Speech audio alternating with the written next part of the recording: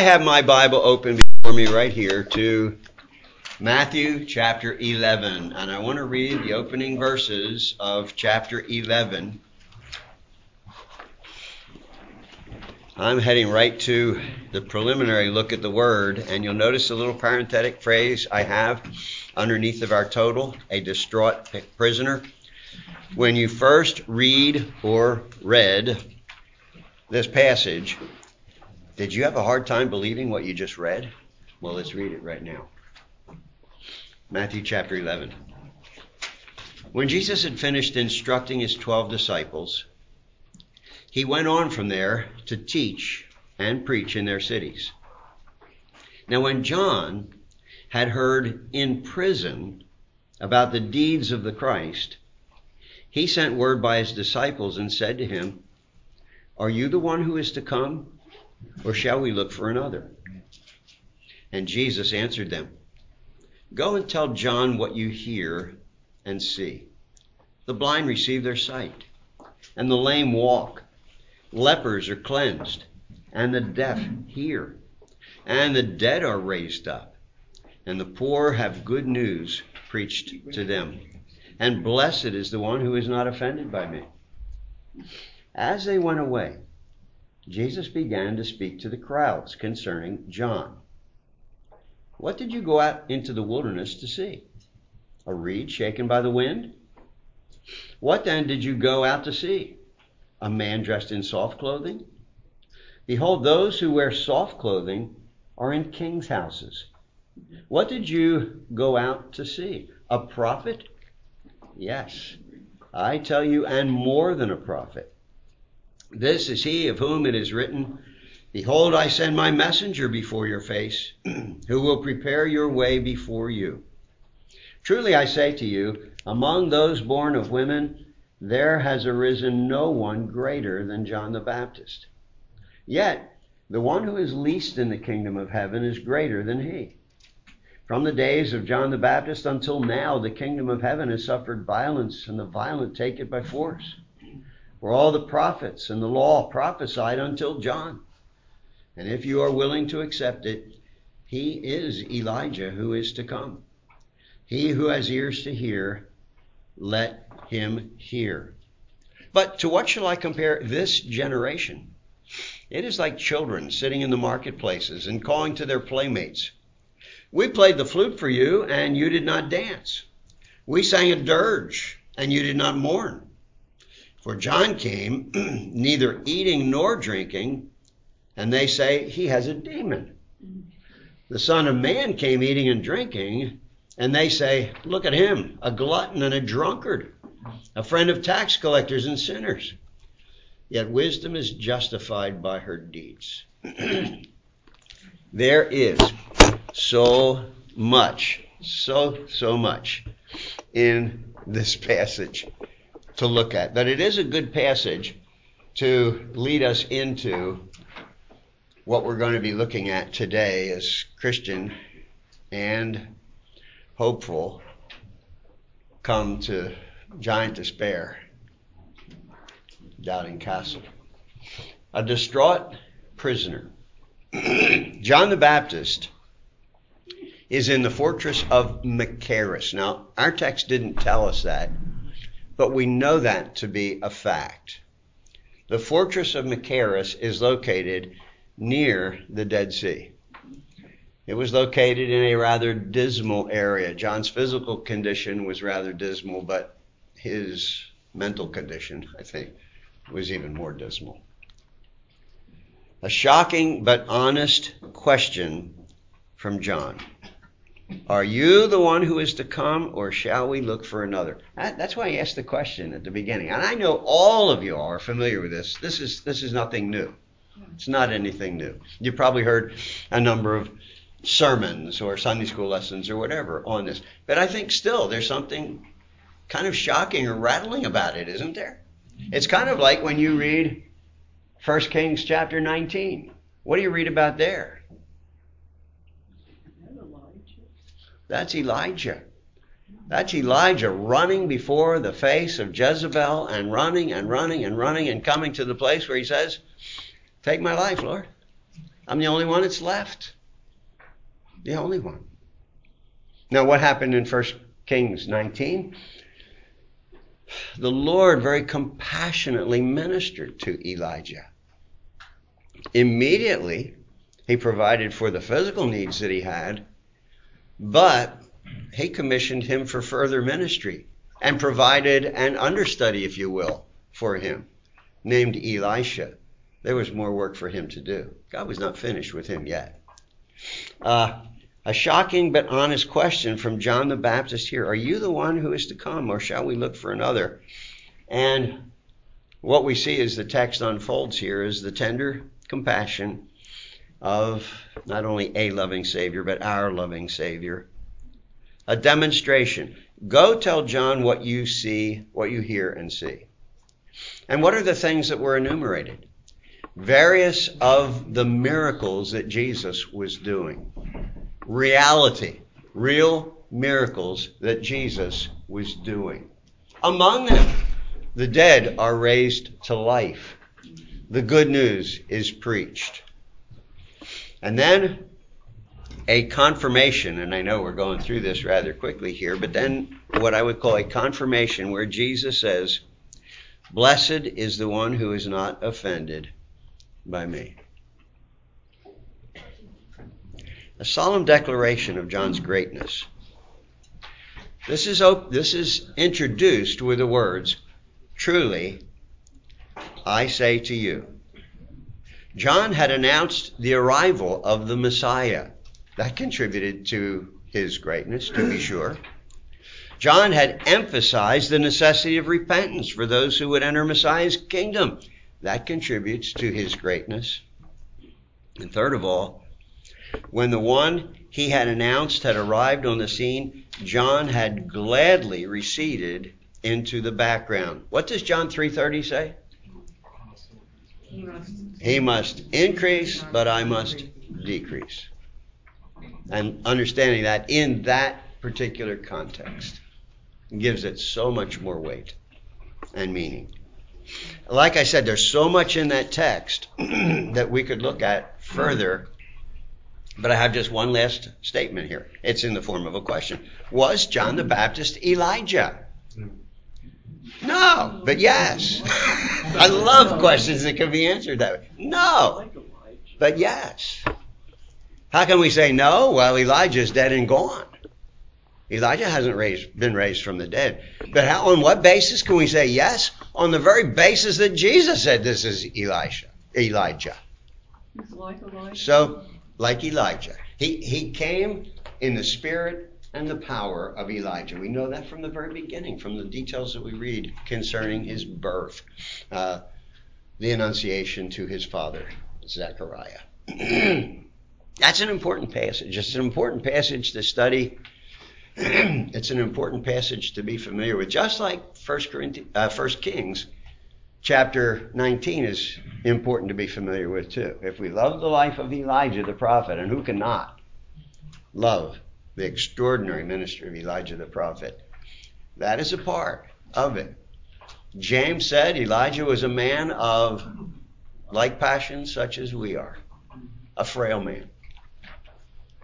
But, as James puts it, but he prayed. And when he prayed, things happened. The heavens were shut up, and then the heavens were open again, among other things that happened. But let's move on here. Bypath Meadow. Since the way was now rough, they became discouraged. Do you know anything about that? When things get rough, when the going gets rough, kind of getting a bit discouraged? I think so. Probably I'm not alone. I certainly would admit to that. A short way further, they saw on the left of the road a stile leading into a meadow. Behold, a stile has just appeared on the screen. Now, if you've ever traveled in England, and some of you no doubt have, you know there are lots of stone walls and rather narrow roads as well. Lots of stone walls dividing the fields and so on. This is the greatest picture I can find of a stile. There's even little steps that have been built into this and a little bit of an opening there so you can get through there without having to climb up the rocks and over there. It's kind of a convenient way. And that's what they saw. Christian determined that the path on the other side was easier than the one that they were on right now. If you look further at the page, Hopeful was concerned that the path would take them out of the way, but he deferred to Christian because of his age. Christian was older, was more mature, and so they crossed the stile, and lo and behold, it became easier. Now, there's all kinds of things to talk about just with regard to that, isn't there? There is. Is it possible for more mature Christians to lead less mature Christians out of the way to the wrong path? Oh, it is. It is. And those of you, or those of us, I should rather say, who are more mature Christians need to be very wise and very careful lest we do anything that will damage, that will hurt younger Christians. Because younger Christians will follow us. Will follow our example. Will follow our counsel. So, Hopeful is concerned, but Hopeful defers. And lo and behold, when they go over there, it seems like it was just like Christian had said. It is easier. It is easier. You know what came to my mind in this regard? A little picture, as it were, from the Apostle Paul's voyage to Rome, which is recorded in great, great detail in Acts 27 and 28. Amazing detail. When they came to Fair Havens, and it had been difficult getting to Fair Havens. They had gone against contrary winds and all that. They finally came to Fair Havens, and it's getting near winter time. It's getting near the time when the seas will be closed. And Fair Havens was not a harbor that would be commodious, so to speak, to winter in. So they decided to sail a little bit further to Phoenix, or Phoenice, further to the west on the island of Crete. And the next morning, you know what? A soft wind blew. A soft wind blew. Perfect. Perfect. Thought it confirmed their decision. And what happened? Very quickly, that soft wind turned into what is called Euroclydon or Eurocluron. And they were blown off course, to say the least, and feared that they would be blown onto the quicksands of North Africa. But they thought that they had achieved their purpose when the soft wind was blowing. It was a poor decision. Paul told them it was a poor decision. Well, let's get back with Christian here. They meet another character now. Another character appears in this story, and this character is named Vain Confidence. We're not told a whole lot about vain confidence, but these things we are told. He was a traveler ahead of them. Remember now, they're on the wrong side of the wall. There's a traveler ahead of them who declared that the road that they were all on now led to the celestial gate. Almost in the very same sentence, we don't have to read a couple more paragraphs till we come to this. Almost in the very same sentence, we read that darkness fell, and in the darkness of the night, they heard him, that is, they heard Vain Confidence, fall into a deep pit that had been made by the prince of those grounds.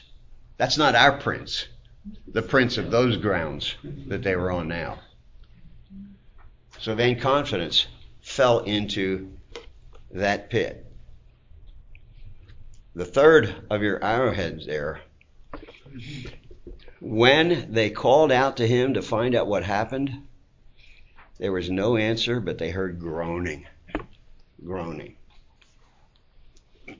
And then we begin to read about this dreadful storm. A dreadful storm. By the way, seem to be indications that we may experience a dreadful storm on Tuesday. True or false? If you're listening to the news and all that kind of stuff. Yeah, that's what they said about yesterday. Well, this is true. This is true. This is true. Not one of Jim Cantori's biggest fans sitting in this row here. But meanwhile, back in a dreadful storm here. Listen. As Christian began to mistrust his judgment for bringing them this way, they were caught in a heavy storm with rain and thunder and lightning and rising water. Christian began to mistrust his judgment for bringing them this way. Hopeful lamented coming this way. Christian asked forgiveness. He asked for Hopeful to forgive him. And what happened then? Hopeful forgave him, right? Hopeful forgave him right away. Hopeful didn't try to put him through any grinder to make him feel bad for a long time. There was genuine lament and repentance and genuine forgiveness that was given. But meanwhile, this storm is raging. In this, we read, and you see this in the third arrowhead under this point, as they debated between them who should lead the way as they attempted to get back to the stile, they were encouraged to hear a voice. It doesn't identify where the voice comes from or whatever, but this is certainly a voice with divine connections, to be sure. And the voice said, "Let your heart be towards the highway, even the way that you went. Turn again." That's the voice that came to them. They came, I almost smile when I read the way Bunyan writes this. They came close to drowning 9 or 10 times. 9 or 10 times. To emphasize the fact that this was extremely, extremely dangerous. I mean, storms are scary to begin with, but at night, how much more scary was that? And apparently the rain was so hard that it was causing floods that brought them close to drowning on a number of occasions just during the night here. Now, before you come to the next point in the notes that I have another slide for you here. And this is an insert by Bunyan, and I want you to read this. I read it a couple times. Then I thought that it is easier going out of the way when we're in it than going in when we are out. You understand what that says? Then I thought that it is easier going out of the way when we are in it than going in when we are out. What does that mean? What does it mean? Rachel? It's easier to slip up and go in the wrong direction than it is to go back into the right direction when you've gone out. You guys agree with that? Yeah. It's easier to slip up and get detoured from the right way than it is to get back to the right way from the wrong way. You know, that's worth thinking about. That's worth thinking about when you lay down tonight. I don't know whether you remember this quote or not, but thinking about that. Maybe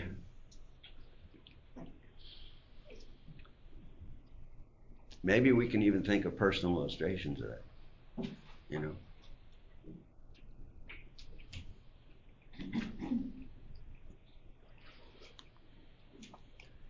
On the grounds of the owner of Doubting Castle.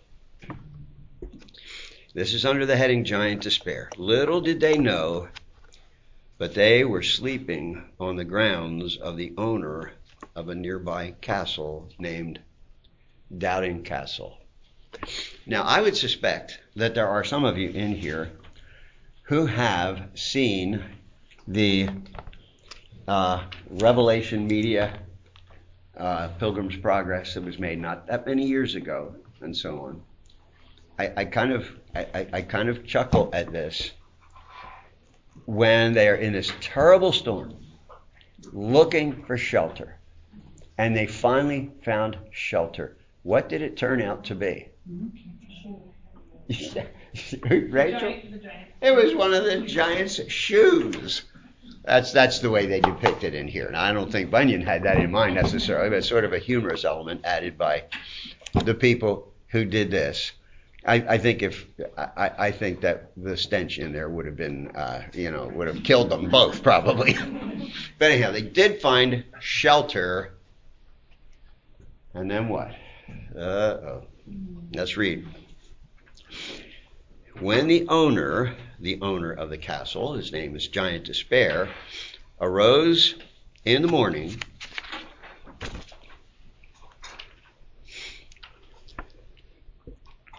as he was walking in his fields, he found the pilgrims still sleeping.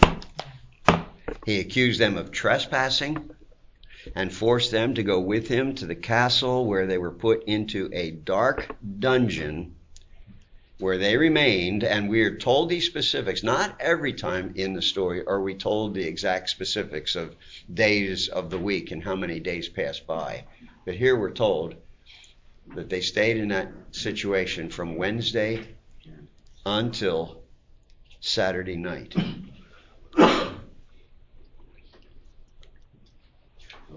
And we're told that they had no food, no drink, no light, no companion. That'd be rough for a day or two. But Wednesday till Saturday night.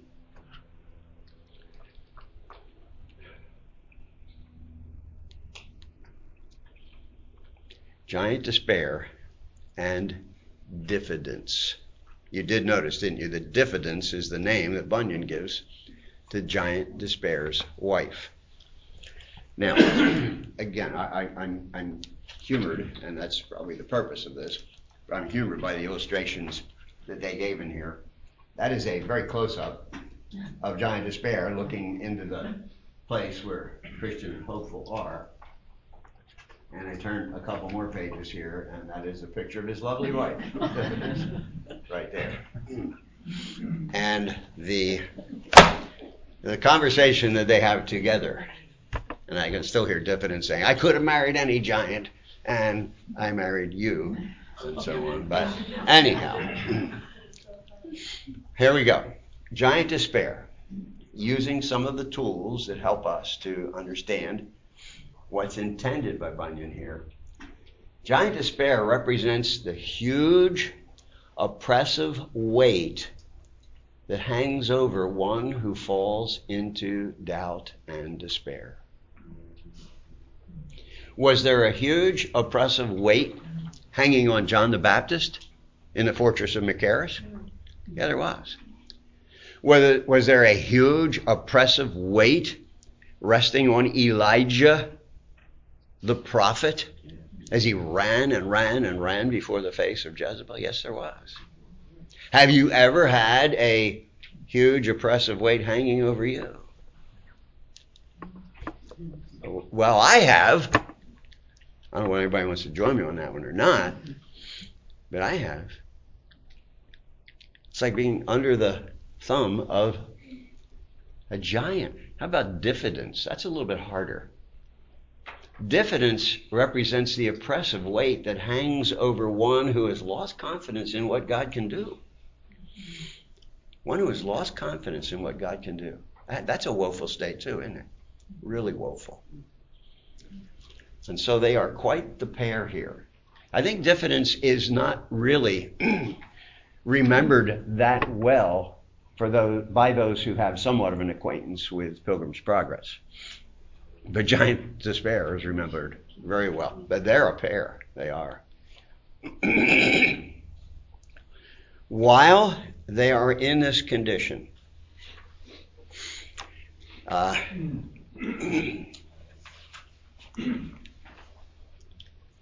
Christian and hopeful are beaten fearfully, beaten without mercy with a Crabtree cudgel. They're beaten badly. They had no strength except for sighing and lamentations because of that state that they were in. Diffidence further advised the giant to tell the prisoners to take their own lives. Make that suggestion to him. Job's wife. Yeah. Curse God and die, right? Curse God and be done with it. Yeah. Yeah, you can't help but think of that. And they were even provided with the means of, the possible means of doing. Maybe some rope, maybe a knife, and whatever. That is really, really a sad condition. Now, with respect to giant despair, I thought that's the most interesting illustration in one of the books. The giant himself was subject to occasional fits or seizures, which caused the loss of use of his hands. Sometimes he would stumble and fall. He had these fainting fits, if you will. That's one of the characteristics of him in this whole story.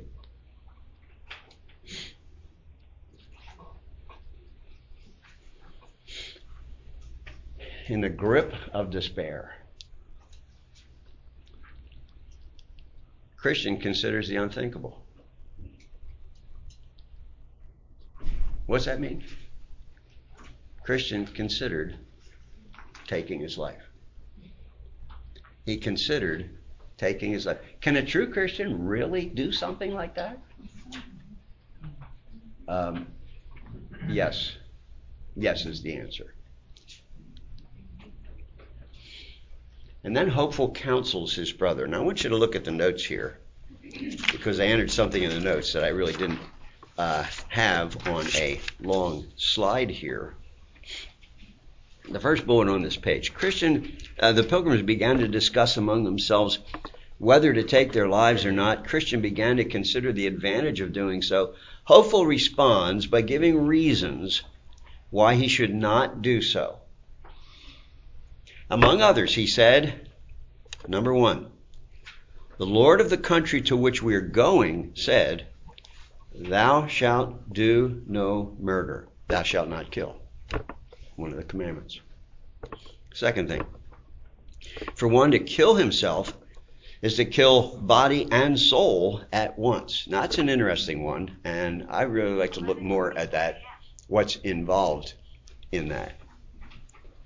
The third point, to think that there is ease in the grave forgets that hell awaits murderers. Now stop and think about that one for a minute too.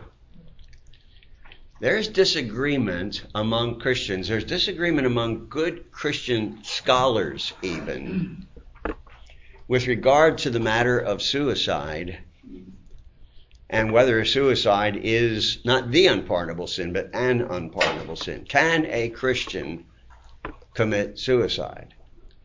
Can a Christian commit suicide?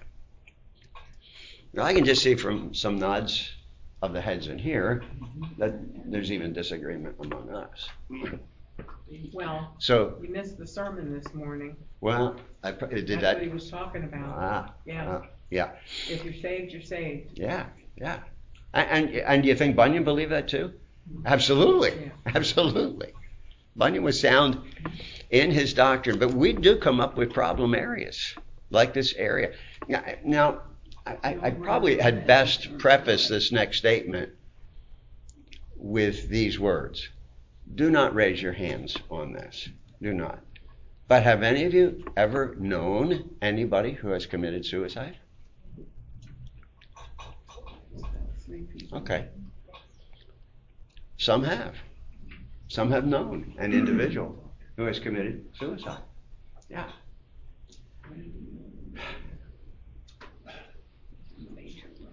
It's a tough point.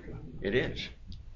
It's a tough point. But we can look in Scripture and find some examples here too. Who's the first one that comes to your mind that committed suicide? Judas. Well, Judas, of course. Judas. Now, is Judas a saved individual? He was the son of perdition. Yeah, absolutely not. I think we could all be in agreement on that one, easily and emphatically. No, he was not. But, and again, I didn't prepare to delve into this far. What do we got? About 10 of? Quarter of?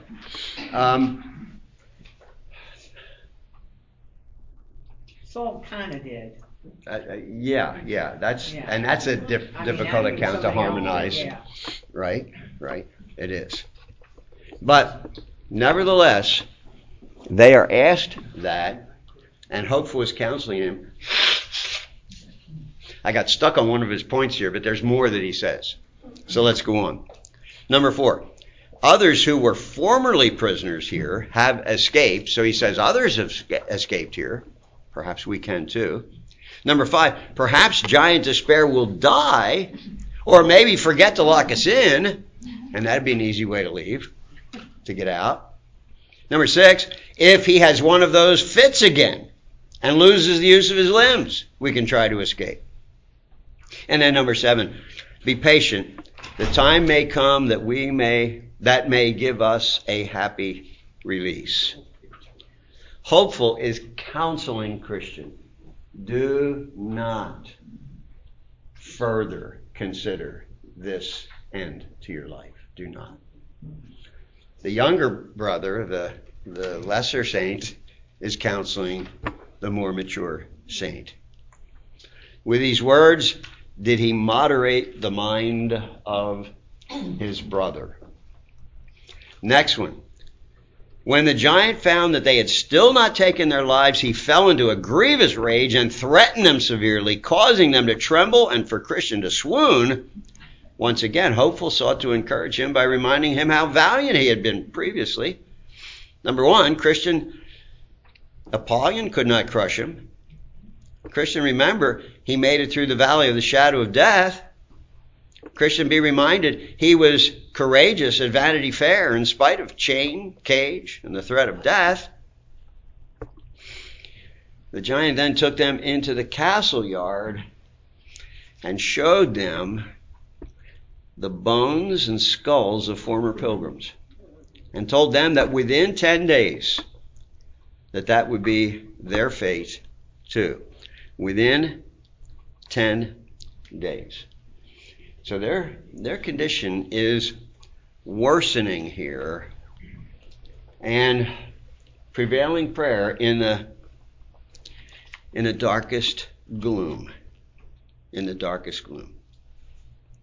By Saturday, the condition of the pilgrims was lamentable, and after the giants went to bed, they discussed the prisoners once again.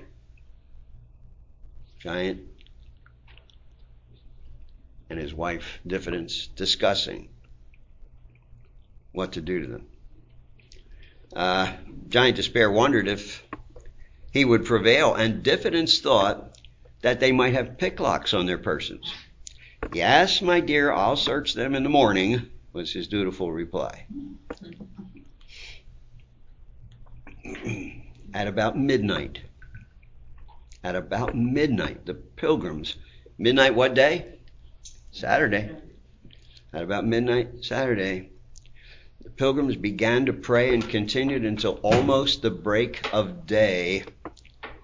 A little before daylight, Christian broke out in a passionate speech. What a fool am I! thus to lie in a stinking dungeon when I may as well walk at liberty? I have a key in my bosom called promise that will, I am persuaded, open any lock in Doubting Castle. And with that, their escape was made. Great picture. The key. Where's the key in the picture? See the key anywhere? I see it in his hand. Yeah, right there. Huh. Right here. Here's the key. The Pilgrims, there they are, in the lead. The giant, flat on his face once again. The key, the Pilgrims, the giant on the ground, and their escape was made good. Looking at this next notation here, this next arrowhead, the creaking of one of the gates as it was opened awakened the giant, who hastily arose to pursue the prisoners, but once again he fell into a fit and could not go after them. Look at my note here, you guys. Note, giant despair will not die of old age. How does he die? I'm not going to tell you right now. But I would love to tell you one of these days, and maybe I will. We'll see. When they left there, they wrote a warning. Now, as you read it in the book, it's a pillar, and it's inscribed on the side of the pillar. I kind of put it in the form of a, placard or something like that.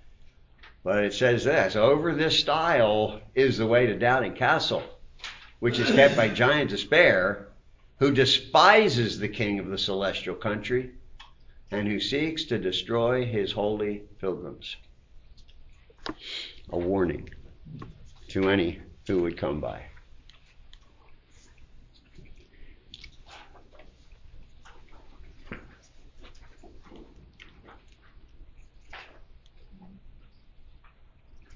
Now, I put two pictures on the screen so far.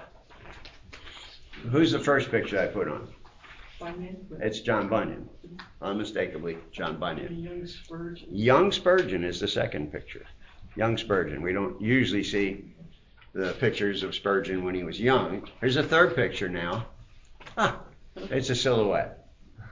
It's a silhouette. So it could be whoever. The key of promise. The key of promise. Now, I've given you a whole page here. Let me check our time once again here. You're a pretty sharp bunch, I would say here. Pretty sharp. So, what I have done is listed a number of statements that represent a number of the promises that God has given to us in His Word. And I liken these to the key of promise that can bring you out of a pretty dark place. Where are these found? That's the question. Now, we have like 5 minutes left here. Can we put our heads together and... First one, I will never leave you or forsake you. Where's that? Matthew 28:20. Where is it now? Matthew 28:20. Matthew 28:20. I had another reference in mind here. Lo, I am with you always. Yeah. Hebrews 13:5 states this precisely. Hebrews 13:5. That's God's promise to us. I will never leave you nor forsake you. No one can pluck you out of my hand. Where's that found? John chapter 10. 27 to 29. We had that this morning. Okay, 27 to 29. Great verse. Yeah, great verse. Now, y'all understand why I didn't hear that this morning. I didn't want to sit amongst the congregation and infect anybody. I do have a pretty good handle on that point, that fifth point, though. Number 3, God causes all things to work together for good. Romans 8:28. Romans 8:28, of course. Greater is He that is in you. I think that's 1 John. 1 John 4:4. 1 John 4:4. Oh, Colin. Call unto me, and I will answer you, and show you great and mighty things. Jeremiah 33:3. Jeremiah 33:3. The Lord reigns. Now, there's a number of places that use that wording. I wrote down Psalm 97:1. That psalm begins with those words, the Lord reigns. Next one, he who has begun a good work in you will finish it. Philippians 1:6. Philippians 1:6. If we confess our sins, he is faithful and will forgive us our sins. 1 John 1:9. Here's another one. Though I walk through the valley of the shadow of death, I will not fear, for you are with me. Psalm 23:4. And the last one of my very best favorites. My soul clings to you. Your right hand upholds me. Psalm 63 and verse 8. Psalm 63 and verse 8. You guys, the key of promise. Boom. There's all the verses that we just looked at. All of them. There's more to come. All promises from God, the God who keeps his promises. Are these all the promises that we have in Scripture? Nowhere near close. Nowhere near close. How can we discover more promises? I'll read the Bible more. That would be a simple solution, wouldn't it? Read the Bible more. Well, with that, we've actually been to Castle Despair and came out of it. That's almost too quick to go in and out. Vicki? I was just thinking of Paul had been in Castle Despair.